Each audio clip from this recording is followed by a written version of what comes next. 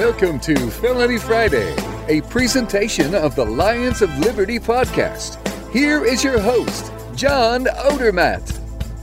Felons, friends, and freedom lovers, it is so great to have you back here with me for another episode of Felony Friday, right here on the Lions of Liberty podcast.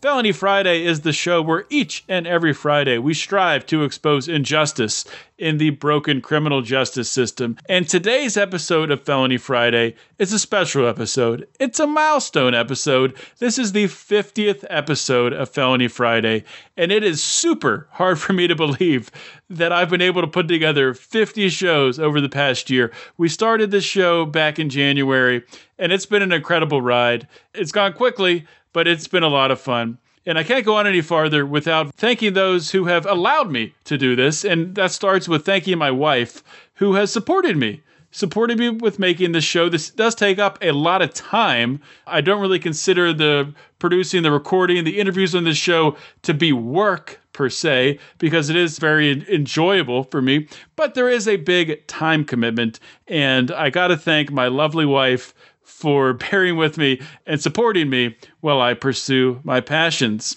And of course, I wouldn't have produced 10 shows, let alone the 50 shows that I've produced, without having such a wonderful and engaging audience as we do here at Lions of Liberty. I want to thank each and every one of you out there listening. Those of you who this is the first show you've listened to, or those who have listened to all 50, I want to thank you for tuning in and listening to Felony Friday, and for listening to all the shows on the Lions of Liberty podcast.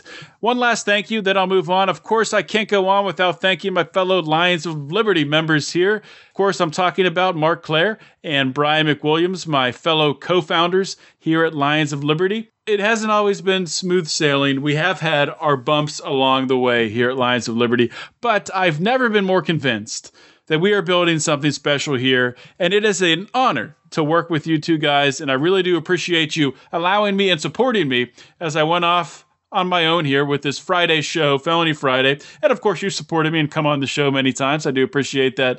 But I am convinced we are definitely on the right path for the Lions of Liberty podcast. Okay, enough with the mushy stuff. I do want to get to the interview here momentarily. I'm going to be interviewing a woman by the name of Keramet Reiter. Keramet is an author of an exceptional book, exposes the horrors suffered by inmates resulting from the incredibly barbaric solitary confinement epidemic in this country. I'll introduce Keramet momentarily. Before I do that, I do want to remind you this is the 50th episode of Felony Friday, so that means you can find the show notes with links and notes with everything that I'll be talking about today with Keramet at lionsofliberty.com/ff50. One last note before getting to the interview, please check out igniteliberty.us and think about ordering a Make Liberty Great Again hat or shirt. It's a great way to start a conversation.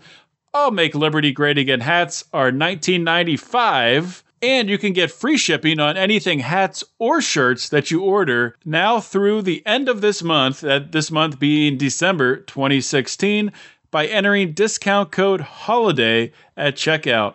And that's discount code HOLIDAY for free shipping. Thank you, and I hope you enjoy the show. My guest today is Keramet Reiter. Keramet is an assistant professor in the Department of Criminology, Law, and Society at the School of Law at the University of California, Irvine. Keramet has worked as an associate at Human Rights Watch and has testified about the impacts of solitary confinement before state and federal legislators. She studies prisons, prisoners' rights, and the impact of prison and punishment policy on individuals, communities, and legal systems. She's the author of a book called 23/7, Pelican Bay Prison and the Rise of Long-Term Solitary Confinement. And this book exposes the inhumane practice of solitary confinement in the U.S. prison system. Keramet, welcome to Felony Friday. Thanks for having me.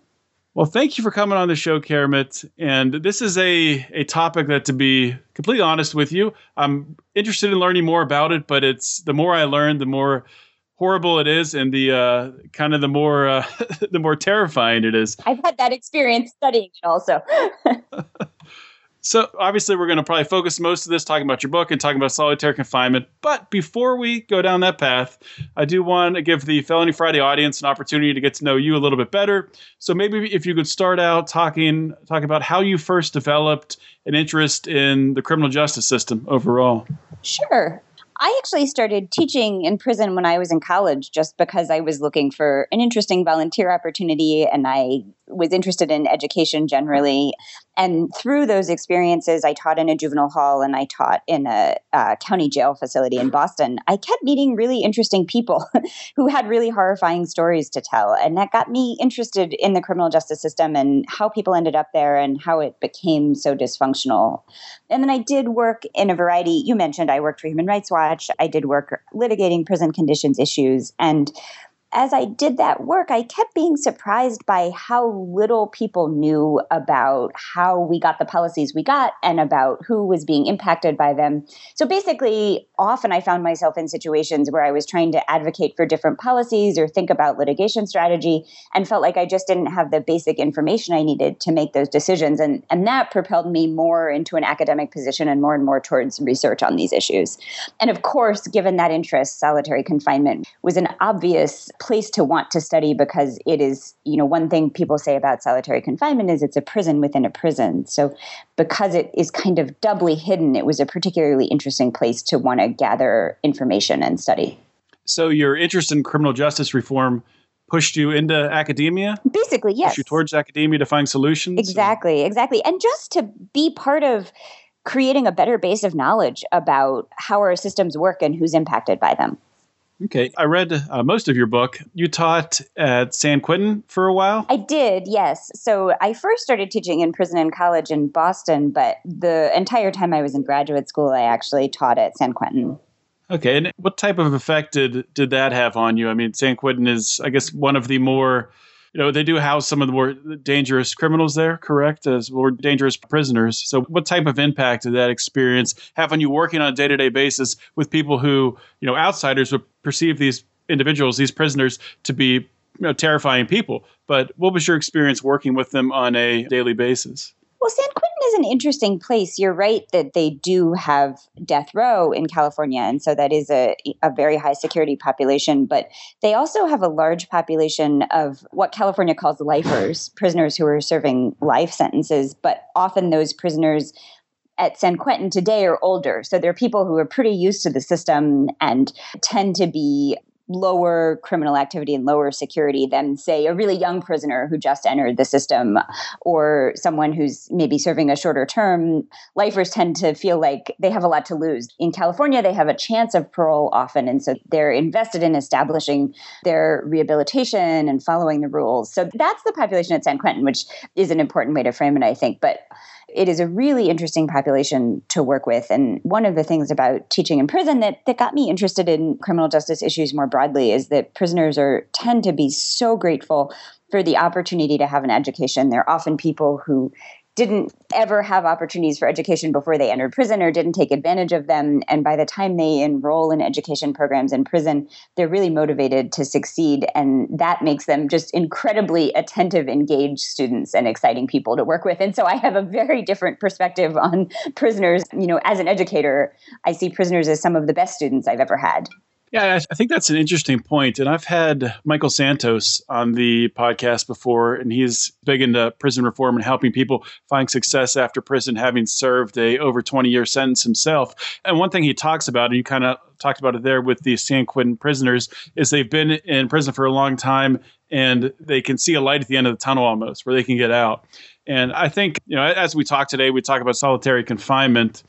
That's one of the things that is obviously lacking in a solitary situation. There is no light at the end of the tunnel. There is no incentive. There is no way that some of these prisoners can build up goodwill to get out and get on parole and get on the outside and start to build a life. So I think that's a really interesting concept. I do want to pivot and start to talk about your book, 23-7 Pelican Bay Prison and the Rise of Long-Term Solitary Confinement. Just curious, first question that comes to mind is, where did this idea come from and why the focus on solitary confinement? Where did the idea of solitary confinement come from? No, excuse me. The idea of, I guess the idea for the book, the idea of focusing on Pelican Bay and the idea of focusing for your book, the idea of focusing on solitary confinement. Yes. So Pelican Bay was one of the first long-term solitary confinement modern facilities built in the United States. It opened in 1989. Arizona actually opened the first facility in 1986, and California copied that model. In California, also, Pelican Bay is one of the biggest of these facilities. It has 1,056 beds designed for long-term isolation. So that made California a particularly interesting place to study, Pelican Bay a particularly interesting place within California. And then, as I kind of suggested before, solitary confinement is an interesting thing to study because it is one of the most hidden aspects of the prison system. And as someone interested in getting a better sense of where our policies come from and who's impacted by them, solitary confinement was an obvious choice for me as a place where more and better information could really help us think differently about policy. So you talk about Pelican Bay being really the second of these facilities dedicated to solitary confinement, first one being in Arizona, I think you said. Mm-hmm. Where did this, this new form of, there was solitary confinement obviously before that, which you talked about in your book, but where did this come from? Where did this idea come from of a facility dedicated to solitary confinement? That is at the crux of the book, is why in the 1980s did so many prison systems decide that they needed so many beds for long-term solitary confinement?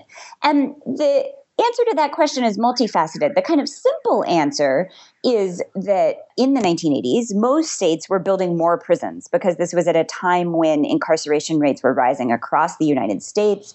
Existing prison facilities were getting overcrowded, and states were figuring out how to create more bed space. And in that process, many states built these supermax facilities for long-term solitary confinement. So in California, the state built 23 new prisons in the 1980s and 1990s. Pelican Bay was just one of those. But what I discovered in the process of writing the book is that the roots of these supermaxes go back way further and deeper than mass incarceration and the 1980s. That actually prison officials who worked on building these facilities talk about them being necessary as a response to a civil rights movement that was happening outside of prison and revolutionary violence that was happening inside of prison. And so one of the stories I tell in the book is about George Jackson, who was accused of escaping from prison in California in 1971. He was shot and killed on the prison yard. And on that day, 3 prisoners and 2 correctional officers also died. It was one of the most violent days in California prison history. And 2 weeks later, the revolt at Attica happened, in which ultimately more than 30 people died. And there were moments of violence like that in prisons across the United States in the 1970s into the early 1980s, and many supermaxes were built in response to those particular outbreaks of violence, as prison officials were advocating for them as a means to control that kind of organized violence. Talking about, some of these specific stories with George Jackson and this violence in the 1970s, was some of this really brought on by the prison system itself? I know I guess you can get into the individual story of George Jackson if you want to. But what it seemed like to me reading it is it was a setup really in order to kill him, taking him out in the yard with, 2 warring factions of the prison and really having him gunned down by a sniper. Mm-hmm. Was this something that the prison really, did that seem like it was intentional to you? One of the fascinating aspects of this story of George Jackson is that we still don't know exactly what happened to him. Prison officials say he was trying to escape and they gunned him down to prevent that, and that he was responsible for the other deaths that happened that day. But George Jackson's advocates say that he was set up by the system because he had challenged it. He'd been so critical of prison conditions and racist policies. George Jackson was a best-selling author at the time. He'd written a book of letters that had made the national and international bestseller lists. So he had become a real voice and advocate for change. And I think this is a key piece of trying to understand what was happening. I gave you the prison officials' perspective of we have this revolutionary violence in prison and we need a tool to control it. But the prisoners' perspective was that they were actually advocating, often peacefully and nonviolently, for improvements to incredibly harsh conditions of confinement. One of the things George Jackson complained about was the racist way sentencing was being implemented. And he was also complaining about prison conditions, cells that lacked running water and light and were overcrowded, and prisoners experiencing horrible abuses in prison. Same at Attica, the prisoners were protesting really barbaric conditions of confinement. So there are two sides to this story, and that's really important to understand. Right. Makes sense. So let's take, a step forward or a step to talk about a different, actually to get to kind of wrap our minds around what solitary confinement is and what a prisoner experiences when they're in solitary confinement. So can you just help us to paint the picture of the daily existence of a prisoner as they sit in solitary confinement? How big is the cell? What are they provided? Typically, do they get to go outside? What is their daily life like while in solitary confinement? Absolutely. So the title of the book is a good starting place. It's 23/7 to describe the fact that prisoners spend an average of at least 23 hours a day in their cell, 7 days a week. And we're talking about prisoners experiencing these conditions not just for weeks, but for months and years at a time. In California, there were, up until just a few months ago, there were more than 500 prisoners who had spent more than 10 years in these conditions of confinement. So one of the key aspects of understanding this is that we're talking about really long periods of time in a cell that is roughly 8 by 10 feet. So imagine a wheelchair accessible bathroom stall or a parking space. And that's where these prisoners are spending 23 hours or more a day. In practice, prisoners usually only leave the cell 2 or at most 3 times a week in order to go out to an exercise yard, which is about twice the size of the cell in most states and is, prisoners often call it a dog run. It's basically an empty concrete box, much like the cell.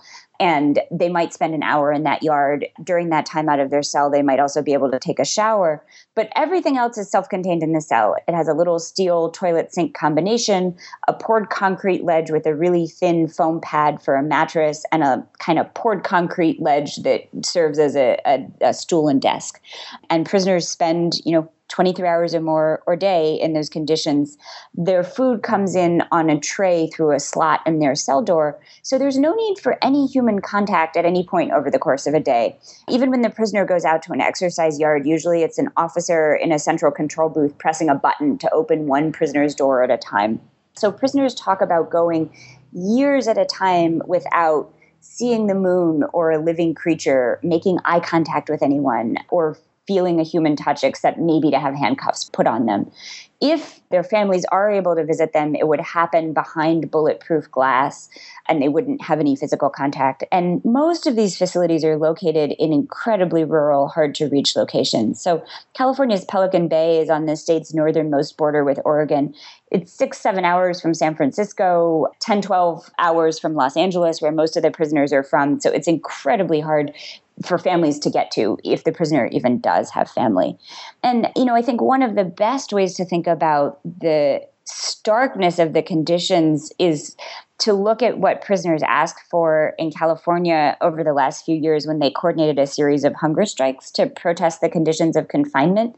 And they asked for such incredibly simple things like, could we have a handball when we go out onto that cement exercise yard so we have something to do to engage our hands and minds? And could we have a wool cap because it's cold and dark up on the northern border with Oregon? So those kinds of requests give you a sense of just how little the prisoners in these conditions have.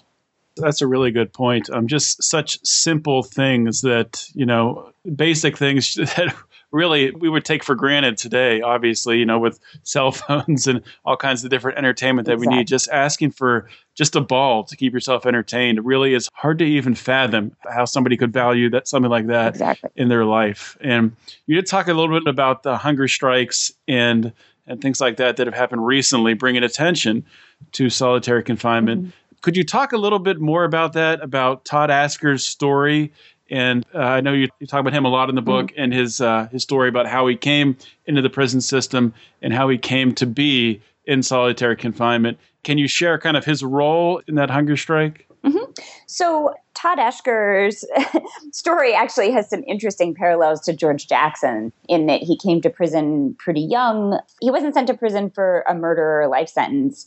He was expecting to spend a few years in prison, and he was sent to isolation for a minor violation when he got to prison in California in the 80s.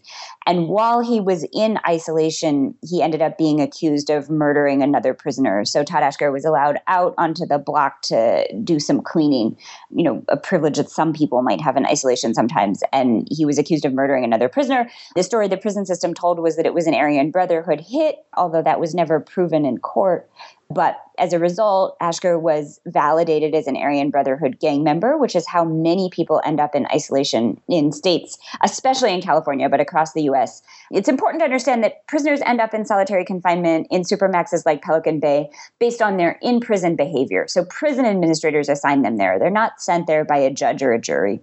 And prisoners end up there for such long periods of time, like those 500 guys who've been there more than 10 years, based on being validated as gang members or labeled as dangerous by the prison system. So it's not even a specific action that they took, but their status that gets them sent to isolation for an indefinite time. That's what happened to Todd Eschger. He had a trial for the murder he committed, and he was found guilty, not of pre-planning the murder, but he was found guilty of basically manslaughter.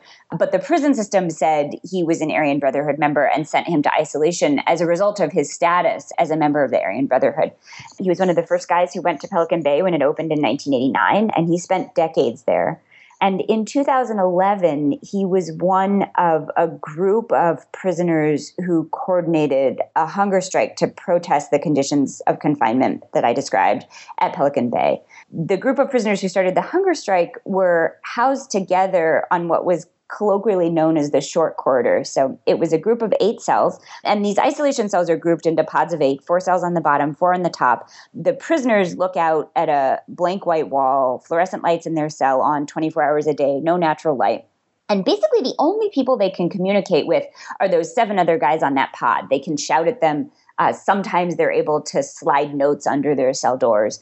And Eschger was on a pod with 7 other guys who were all allegedly members of rival gangs. So it was yet another layer of isolation that the prison system was imposing to have these guys who were allegedly mortal enemies on the same pod, thinking that they wouldn't talk to each other at all and they'd be even further isolated.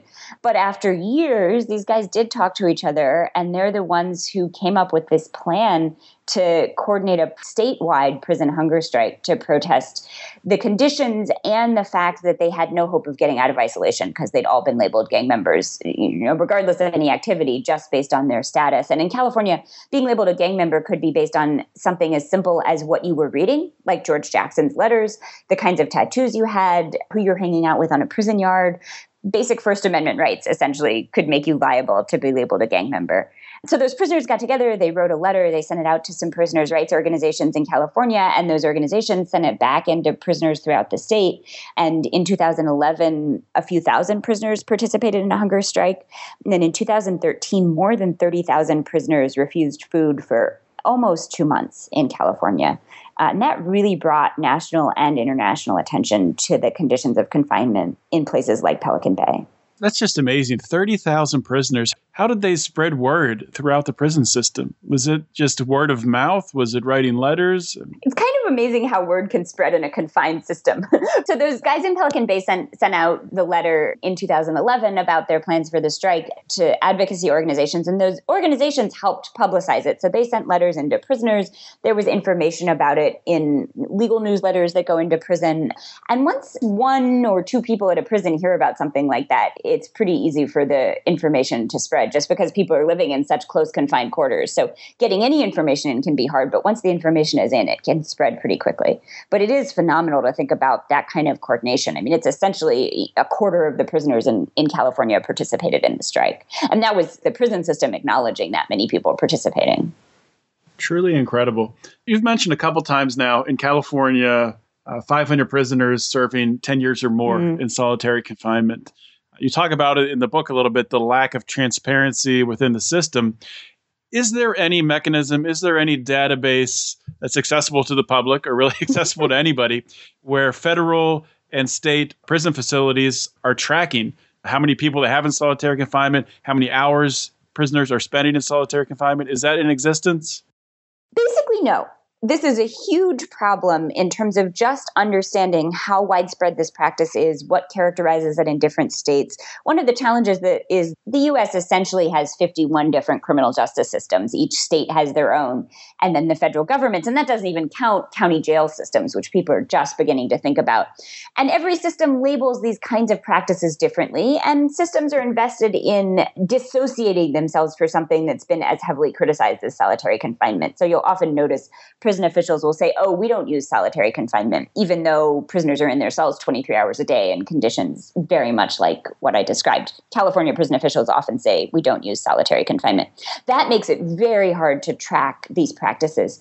Last week, actually, there was a groundbreaking report released, and it was a collaboration with the Association of State Correctional Administrators, which is basically a administrative leadership organization for prison officials, and a research center at Yale Law School, where they have been trying to systematically survey states about their solitary confinement practices. And the common term being used now is restrictive housing, to encompass whether someone is in isolation 22 hours a day or 23 hours a day or 24 hours a day, and to try to really count the hours, the exact conditions that characterize this, and to begin to look at how long people are spending in these conditions. And in most states, it looks like it's an average of a year or two. And that doesn't even count these small groups of people that end up in isolation for years or decades. The group in California was especially big, obviously. It's just amazing. It's not surprising when you look at how governments operate that this stuff is not tracked, but obviously there's no way to see how much. Well, that's something I think citizens should demand. I mean, these practices are astronomically expensive. It's generally 2 to 3 times more expensive to keep someone in isolation than in the general prison population. In California, it costs $90,000 per prisoner per year to keep someone at Pelican Bay. So why is that? What types of things would contribute to more cost in solitary versus in the population? Well, one is that the infrastructure is expensive just to build and run these facilities where everybody has their own cell. Most California prisons are overcrowded and people might be housed 2 or 3 to a cell.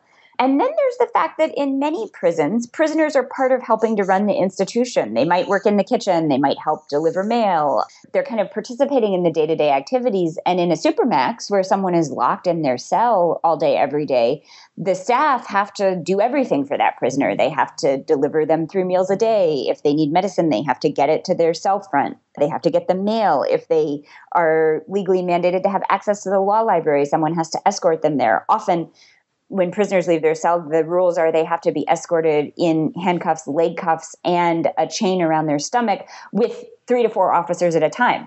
That's incredibly expensive. Makes sense. One story I did want to ask you about, while we still have the time here, really just a terrifying and a very sad story. We talk about in the book, a man by the name of Von Dortch, I believe is his name, a guy with mental problems who was in solitary confinement.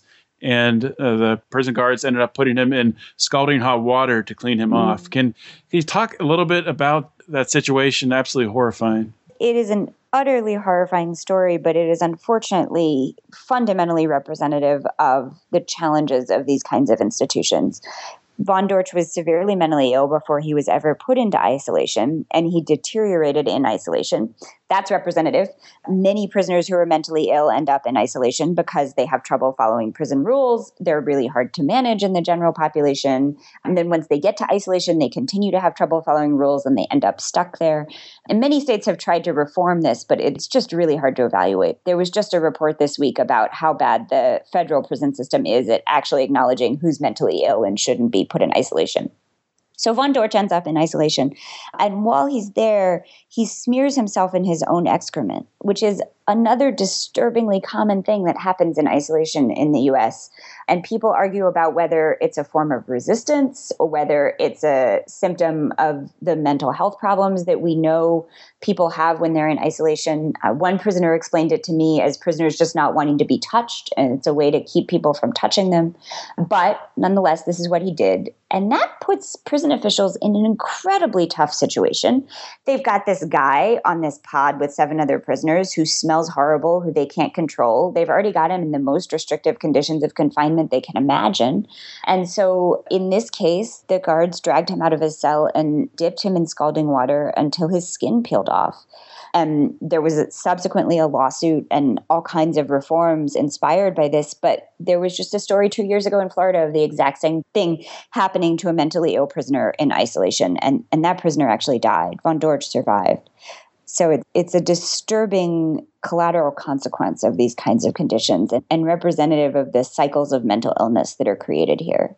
Yeah, absolutely horrible, and definitely not the first time I've heard of someone with mental problems being thrown in isolation, because it makes it easier on the prison guards, on the prison system, because they don't have to deal with those problems. And it's obviously worse for the person who has the mental problems, who's being put in that position. And like you said, they do deteriorate. I did want to ask you about one really just shocking thing that I found. You were writing about in your book about Pelican Bay. When it first opened up, the guards would have gladiator-style fights between prisoners.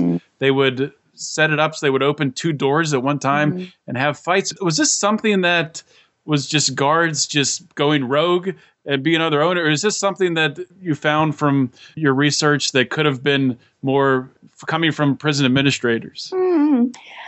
I think there is an institutional explanation. I don't think there was, a Secretary of Corrections who was suggesting this plot, but I do think that abuses of prisoners and setting prisoners up to harm each other are surprisingly common events in isolation, especially when these isolation facilities first open.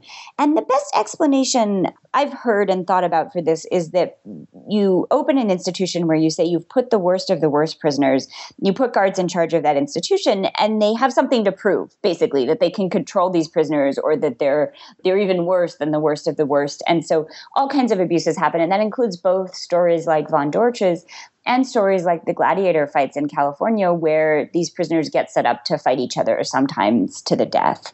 When Pelican Bay first opened, actually, some prisoners were housed two to a cell. This is another problem that has been cropping up in supermaxes across the U.S. People are beginning to understand how often dangerous prisoners are housed two to a cell, in a cell 23 or more hours a day with no relief, and that as you can imagine, tends to create real violence between two people, who are often already predisposed to violence. I can't imagine not being violent in that situation myself.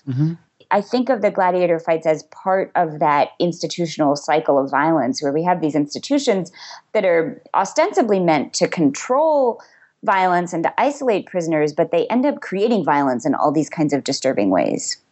Yeah, some very dark stuff. I kind of want to try to end on maybe an optimistic note or a positive note if possible.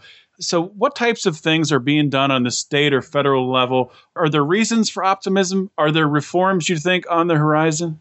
There are definitely reasons for optimism. When I started studying this more than 10 years ago, no one really knew what solitary confinement was. I only knew about places like Pelican Bay because I'd been doing prison research and advocacy work for years. But when the hunger strikes happened, people began to pay a little more attention. I mean, I remember the first time a national news reporter called me and said, "Wait, what is Pelican Bay? What is a supermax?" And that wasn't until 2011. But the hunger strikes were part of a much bigger national conversation about whether these conditions of confinement are constitutional or ethical. And there have been reforms in many states. In California, as of last month, the state had gotten all but 5 of those 517 guys who'd spent more than 10 years in isolation. All but 5 are now back in the general prison population in the state. And that's happening across the U.S., where states are either under pressure from litigation or legislation or just of their own initiative, given the national conversation about this, are working to really reduce their reliance on solitary confinement. Now, part of the story of the book is that process has only happened because of public attention and oversight, and that when we forget about these places and stop paying attention again, the use of solitary confinement tends to increase and be hidden and take a long time to make sense of. So I think in addition to the sense of this being unethical and the attention that's happening now, we need better infrastructure to really understand who's there and to keep track of the use of isolation perpetually in facilities. Absolutely. If you don't understand the problem and understand how widespread it is, how can you even really solve it and eradicate it, hopefully eventually. But obviously, one of the reasons I wanted to have you on, Keramet, is I wanted my audience I wanted them to hear about the horrors of solitary confinement. I wanted to get some exposure, and I wanted them to learn about your book. Is there any other any other projects that you're working on? Any ways that the Lions of Liberty audience can get involved with helping to end solitary confinement? Well, I think one really important piece of being involved is just being educated and helping to educate other people, being demanding as taxpayers to know more about what's happening inside our prisons and especially in solitary confinement. And I think the first step to that is just understanding these facilities better, paying attention, reading the news, talking to people about it.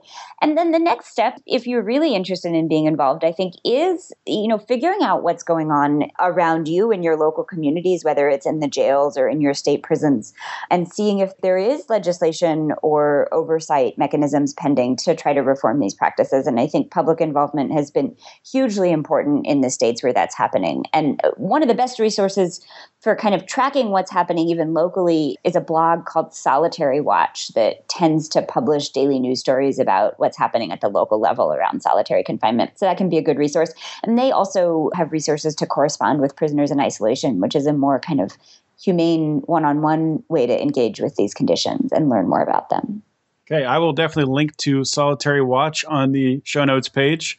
And where can they find your book? My book is available anywhere books are sold. As a book author, I've suddenly become very supportive of independent bookstores. So, go ask your local bookstore. But absent that, you can order it on Amazon or from other, standard booksellers. It's published by Yale University Press. You can order it directly from their press website.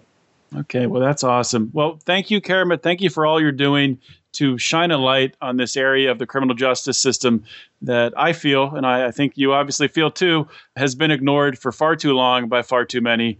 And ask you to please keep up the fight for liberty. Well, and thanks so much for covering these issues. It's an important part of the conversation. All right. Thank you. Hopefully everyone enjoyed today's show and found it informative. I know that I did. And I talked about at the beginning of this show during the intro that this was the 50th episode of Felony Friday. And, I took some time over the past couple of days to reflect on this past year, the past 50 episodes of Felony Friday.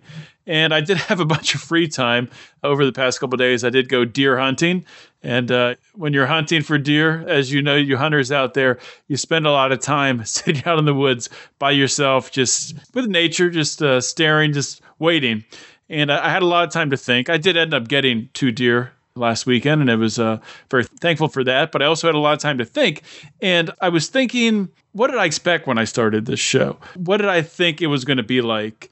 And I really wasn't sure on the format when I started out. I wasn't sure how many interviews I was going to do. I knew that I wanted to learn more about our criminal justice system. I knew I wanted to study and research the criminal justice system, but I really didn't know the course I was going to take. And thinking back of the course that I did take, and thinking of just the incredible people that I've had the chance to interview over the past year, and starting with today's guest, with Keramet Reiter. What an incredible guest. What an incredible book that she's written. 23/7 Pelican Bay Prison and the Rise of Long-Term Solitary Confinement. That book is it's full of so much information, full of so many stories, full of so many individual stories of people overcoming a struggle, of people dealing with the daily grind of being stuck, locked in a tiny little cell with nothing for 23 hours a day, 7 days a week, for years upon years, 10 years, 15 years, 20 years, 30 years. It's absolutely just an incredible thing that this goes on in this country. It is a barbaric tactic. No matter what the crime you've done, to lock someone in a cell that is, 6 by 6, 6 by 8, it's not humane. And I'm so thankful that someone like Keramet is out there looking into this and shining a light into it. And it's amazing that there's no transparency at all that allows you to track how many people are in solitary confinement, how many hours, how many days, how many years have they spent in solitary confinement. There's no due process set out to dictate these solitary confinement sentences. It's really just an incredible phenomenon. And I'm so thankful that Keramet came on.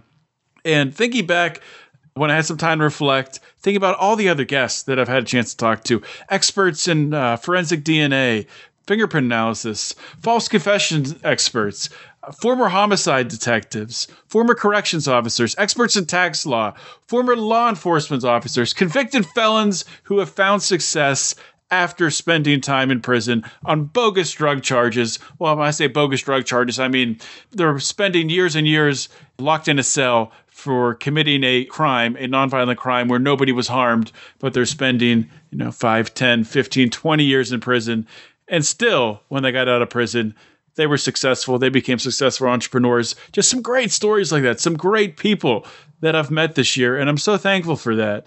And if you haven't listened to, any of these episodes I'm talking about, I want to encourage you to go back. Please check out the Felony Friday archive at felonyfriday.com. Pick a couple episodes and give me some feedback. Let me know what you think. Let me know who you'd like me to talk to next year. Shoot me an email, felonyfriday@lionsofliberty.com. You can also chat with me in the Lions of Liberty Forum. I'm very active in the Lions of Liberty Forum on Facebook. If you haven't joined yet, if you're not a member, you can join easily. Just go to Facebook and type in the search bar at the top, Lions of Liberty Forum, and click join, and we'll get you approved as long as you are a real person. We'll get you in. And myself and Mark Claire and Brian McWilliams, our goal here with this show, with the Lions of Liberty podcast, is to grow this show, to reach as many ears as we can and spread the message of liberty, spread the message of criminal justice reform, spread the message of freedom. And one way to really help us do this is by subscribing to the show on iTunes if you haven't yet, and also go in there and giving us a 5-star rating and a review. If you don't have an iPhone, please do the same on Stitcher or any podcasting app you're doing. But the best one is iTunes. That is the main podcasting library, the main podcasting app. And that really helps us in the algorithm. If you subscribe, give us a 5-star rating, leave us a nice little review. We really would appreciate it. And you can also help us out by sharing the show, of course. If you have not liked us on Facebook, you can find us on Facebook at facebook.com/Lions of Liberty. Find us on Twitter, twitter.com/Lions of Liberty. Please follow us there and share our stuff, retweet it, like it, and interact with us as well. Thank you for listening for 50 episodes of Felony Friday. I really do appreciate it. This is John Odermatt signing off for the 50th time. Always remember to keep your head up and the fires of liberty burning.